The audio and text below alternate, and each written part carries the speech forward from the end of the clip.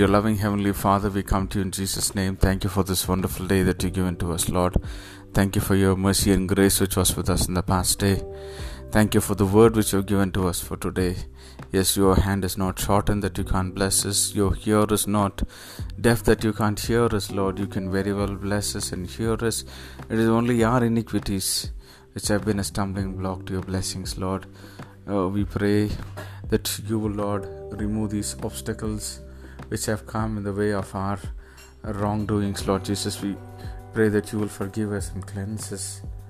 Lord, make us whole, make us clean, pure and righteous, Lord.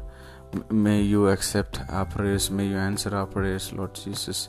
Lord, may you relent from sending a calamity upon our nation, Lord. May you restore our nation, heal our nation, bless our people, Lord. Restore back the blessings which your people have lost.